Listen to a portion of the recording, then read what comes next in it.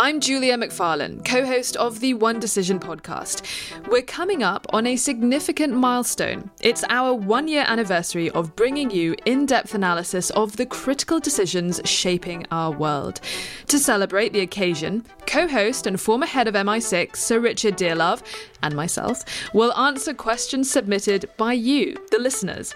Spies are usually pretty tight-lipped, so don't miss the chance to write in. Your question might even make it onto the podcast.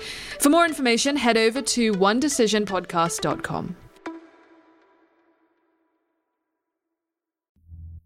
I'm Julia McFarlane, and you're listening to a special episode of One Decision, the podcast that looks at the choices made that have shaped the world.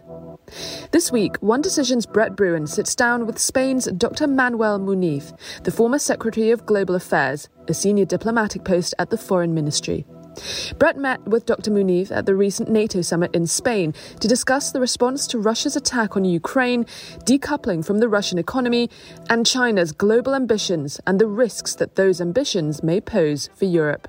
So I think that we've moved beyond a phase of a very radical globalization. I mean, globalization in the strictest of senses. So we've lived a period since the end of the Cold War where everybody, and by everybody I mean governments, corporations, universities, everybody was in the process of very rapid integration. We were looking at operating across borders, integrating partners, international students in our classrooms, et cetera, et cetera. I think that moment has now passed.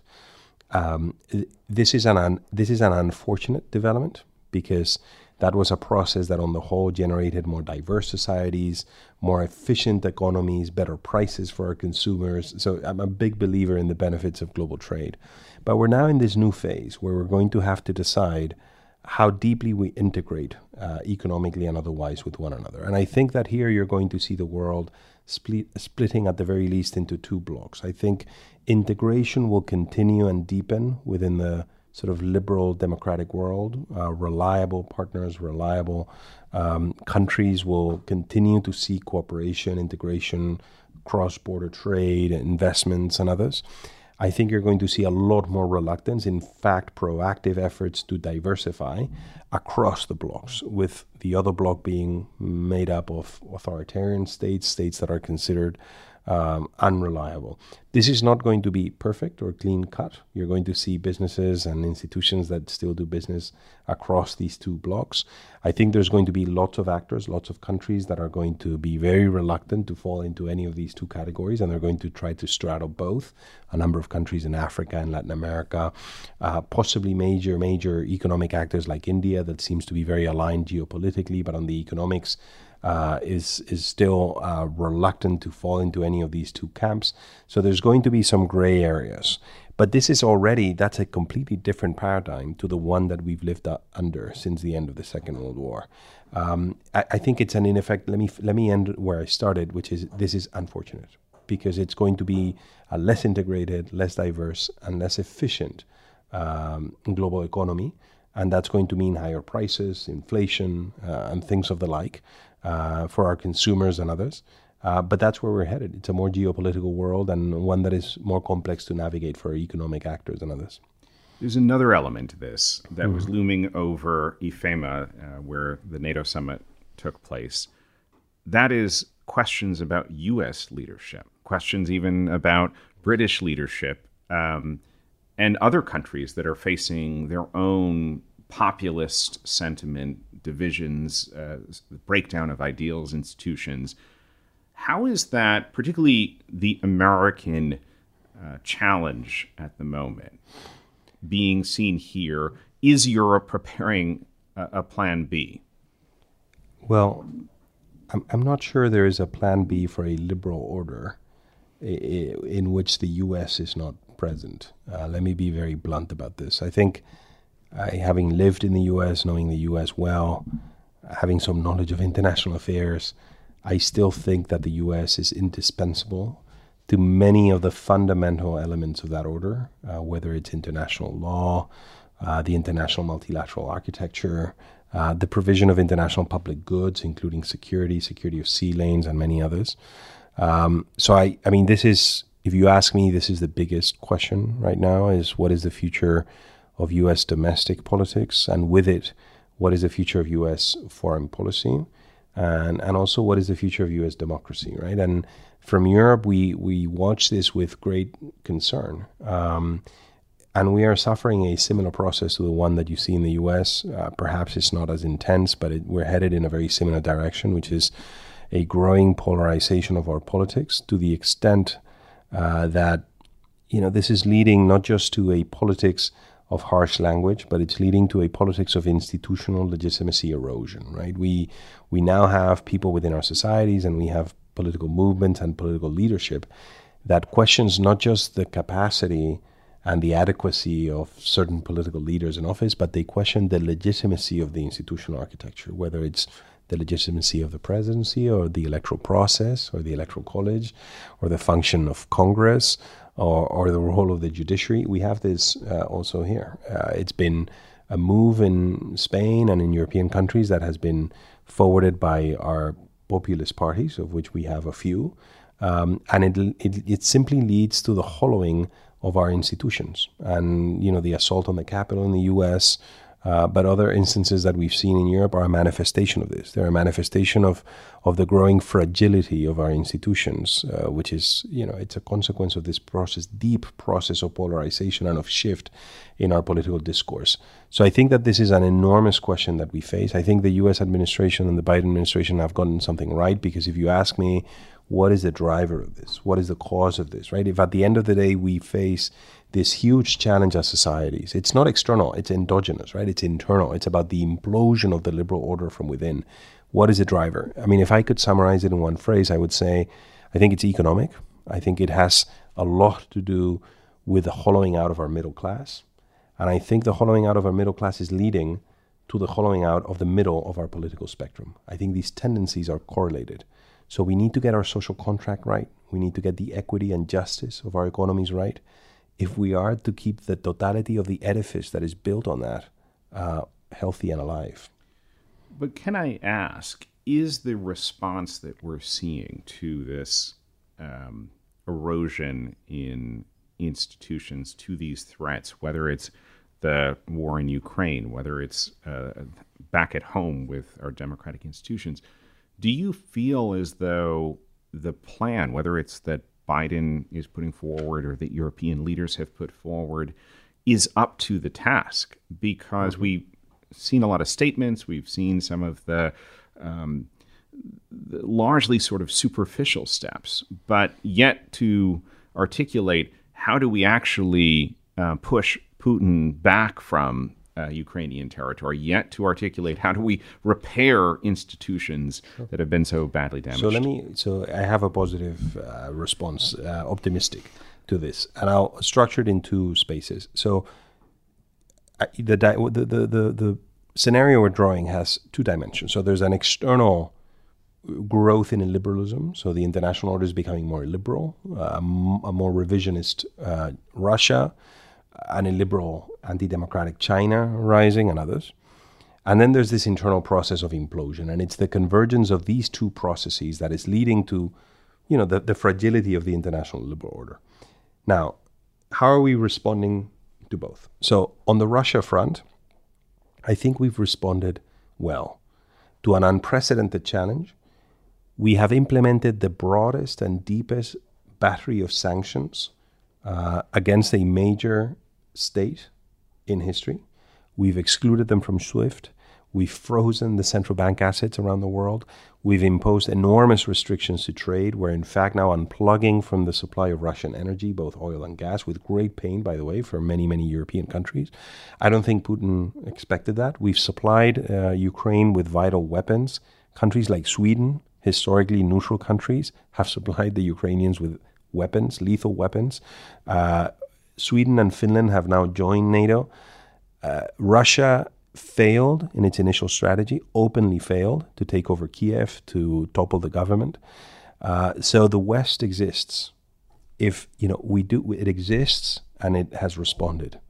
I think wisely and with strength, and it could have been very different. It could have been very, very different, right? I mean, we could now be, drawing, conclusions from the inability of the Europeans to come together on this, to implement sanctions because of discrepancies within the EU, and that's not the case. Now, on the internal front, which is the one that actually worries me the most because it's the most corrosive and it's the most unique. I mean, we've never faced this moment because the international order, liberal order, always faced challenges from outside, right? I mean, some people claim these values, democracy, multilateralism were universal, but that was not the case. But the implosion is unique, that we're growingly liberal within democratic countries. Now, there I think we've now finally drawn the right conclusions. We all know that this is a problem, and by we I mean the World Bank, the IMF, the European Commission, the US government, the German government. And the response we've implemented to this is extraordinary. If you look at the budgetary response to COVID, immense stimulus targeted at the middle class through furlough schemes, credit and loan guarantees, tax deferrals. It's completely different from the 2007-2008 response to the financial crisis, which was very top-down through the financial sector. So we've tried to make the response to this much more equitable. We've made vaccines freely available. I mean, we've tried to avoid a response that would increase the sense of social fracture. Because I think we all knew if we exit this crisis like we did the 07-08 with a lot of people feeling left behind, then our politics are going to break even further, right?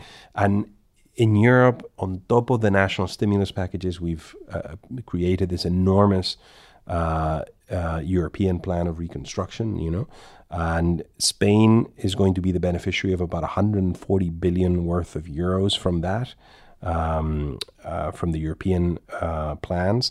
Just to give you a sense of scale for the people listening to this. So when Spain was the biggest beneficiary of EU funding in the 90s, convergence and cohesion funds that were sent, we were the biggest beneficiary. We got about 6-7 billion euros net a year. This is 140 in the next 3-4 years. So, I mean, it's just, we've clearly understood that we need to address the equity and justice issue. And I think the Biden administration has done that as well in the US through tax reform, through public spending and others. So we have a window now to get this right.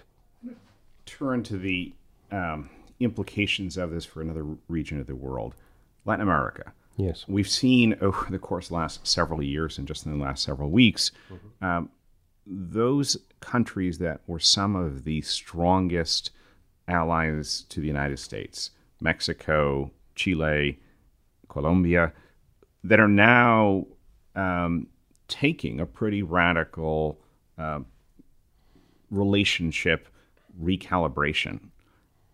What does, one, that mean for Latin America? But two, is there a role for Spain in helping to manage a region that is also very vulnerable to China, to Russia, to Iran, and other influences that have been present, and that certainly with some of these new governments see an opportunity, Lula return to the presidency in Brazil, an opportunity to further destabilize the situation both in the region and to create a major headache for the United States. Okay, so let me begin by saying sort of like a framing, sharing a framing reflection. We believe, and I think that it's fair to say in Spain, this has been our policy stance for a very long time, that Latin America is part of the West, right? It's part of the West culturally, institutionally, and from the point of view of its foreign affairs and security and defense projection, right? So the Atlantic community doesn't end in Florida. The Atlantic goes all the way down, and it includes Latin America. And this has been a policy stance of ours, and we have we call it Iberoamerica, the Ibero-American community. And that includes all of the countries in Latin America, Spain, Portugal, Andorra, but also we think that the North. So we should treat it as such, and we should understand that in this new international order, we should all want for Latin America to be on the side of liberal democracies and open democracies like the rest of us. Now, on the politics of the region, Latin America tends to swing politically every now and then. I think the results of the elections in Chile, in Colombia, and in Mexico point to a process not dissimilar from the one that I've described is occurring in the West. When these societies have, enormously high levels of inequality, of discrimination. In some cases, there's an ethnic or racial dimension to this, because you have the original populations of these places being particularly disadvantaged, disenfranchised, disconnected from opportunity, and others. They shift politically. But I would give these governments a chance, particularly the new government in Colombia and the government in Chile, to implement an inclusion and social justice agenda, because that's what the Colombians and the Chileans have voted. And we need to trust also their wisdom in what they've chosen. And these countries face major challenges when it comes to inclusion and to equity and to access to public services and lots of other things that these leaders are going to face head on when they take office. I think Lula would do the same in Brazil, and Brazil is in need of something like that. A final comment on Russia and China in the region. Particularly China plays a pivotal economic role. Chile, for example, almost close to 40% of Chilean exports now go to China. I think we need to be clever and smart, and we need to be active in the region, and we should approve the Mercosur-EU trade agreement.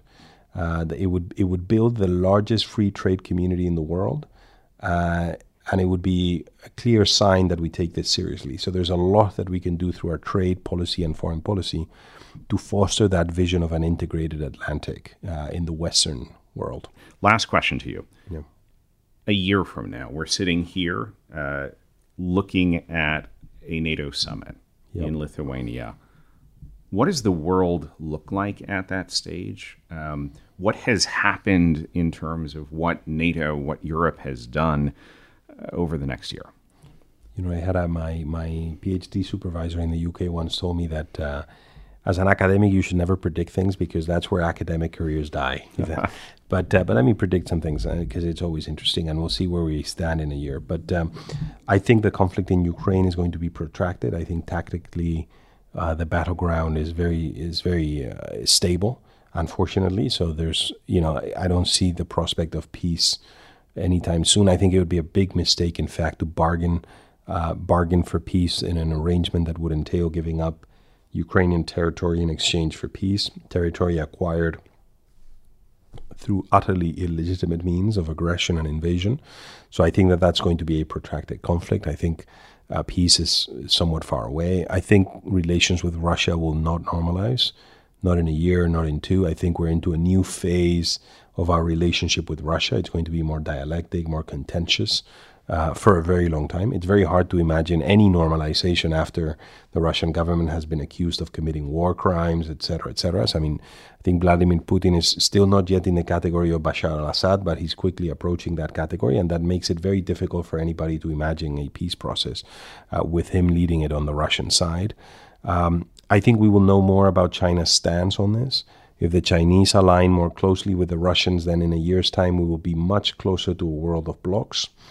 And, a much faster process of deglobalization. I think NATO unity will remain in place in a year's time. I think the Swedes and the Finns will be fully integrated and well integrated into the alliance. I think we will all have taken good notes about the outcome of the midterms in the US, and will be looking into the presidential elections, wondering what the outcome of that will be. But for the time being, in 12 months, there's still going to be a lot of transatlantic unity on these and other things. So relatively optimistic scenario from my end. Appreciate the optimism. Thank you very much. Thank you. Thank you. That's all for this episode of One Decision. But before we go, coming up on the podcast, we are marking 1 year of bringing you in-depth analysis of the critical decisions shaping our world. To celebrate this milestone, we're taking your questions to the former head of MI6, Sir Richard, and myself. Spies are usually pretty tight-lipped, so don't miss the chance to write in. Your question might even make it onto the podcast. For more information, head over to onedecisionpodcast.com. We drop new episodes every Thursday. Don't forget to subscribe so you never miss an episode. From me and the team, thanks for listening, and see you next time.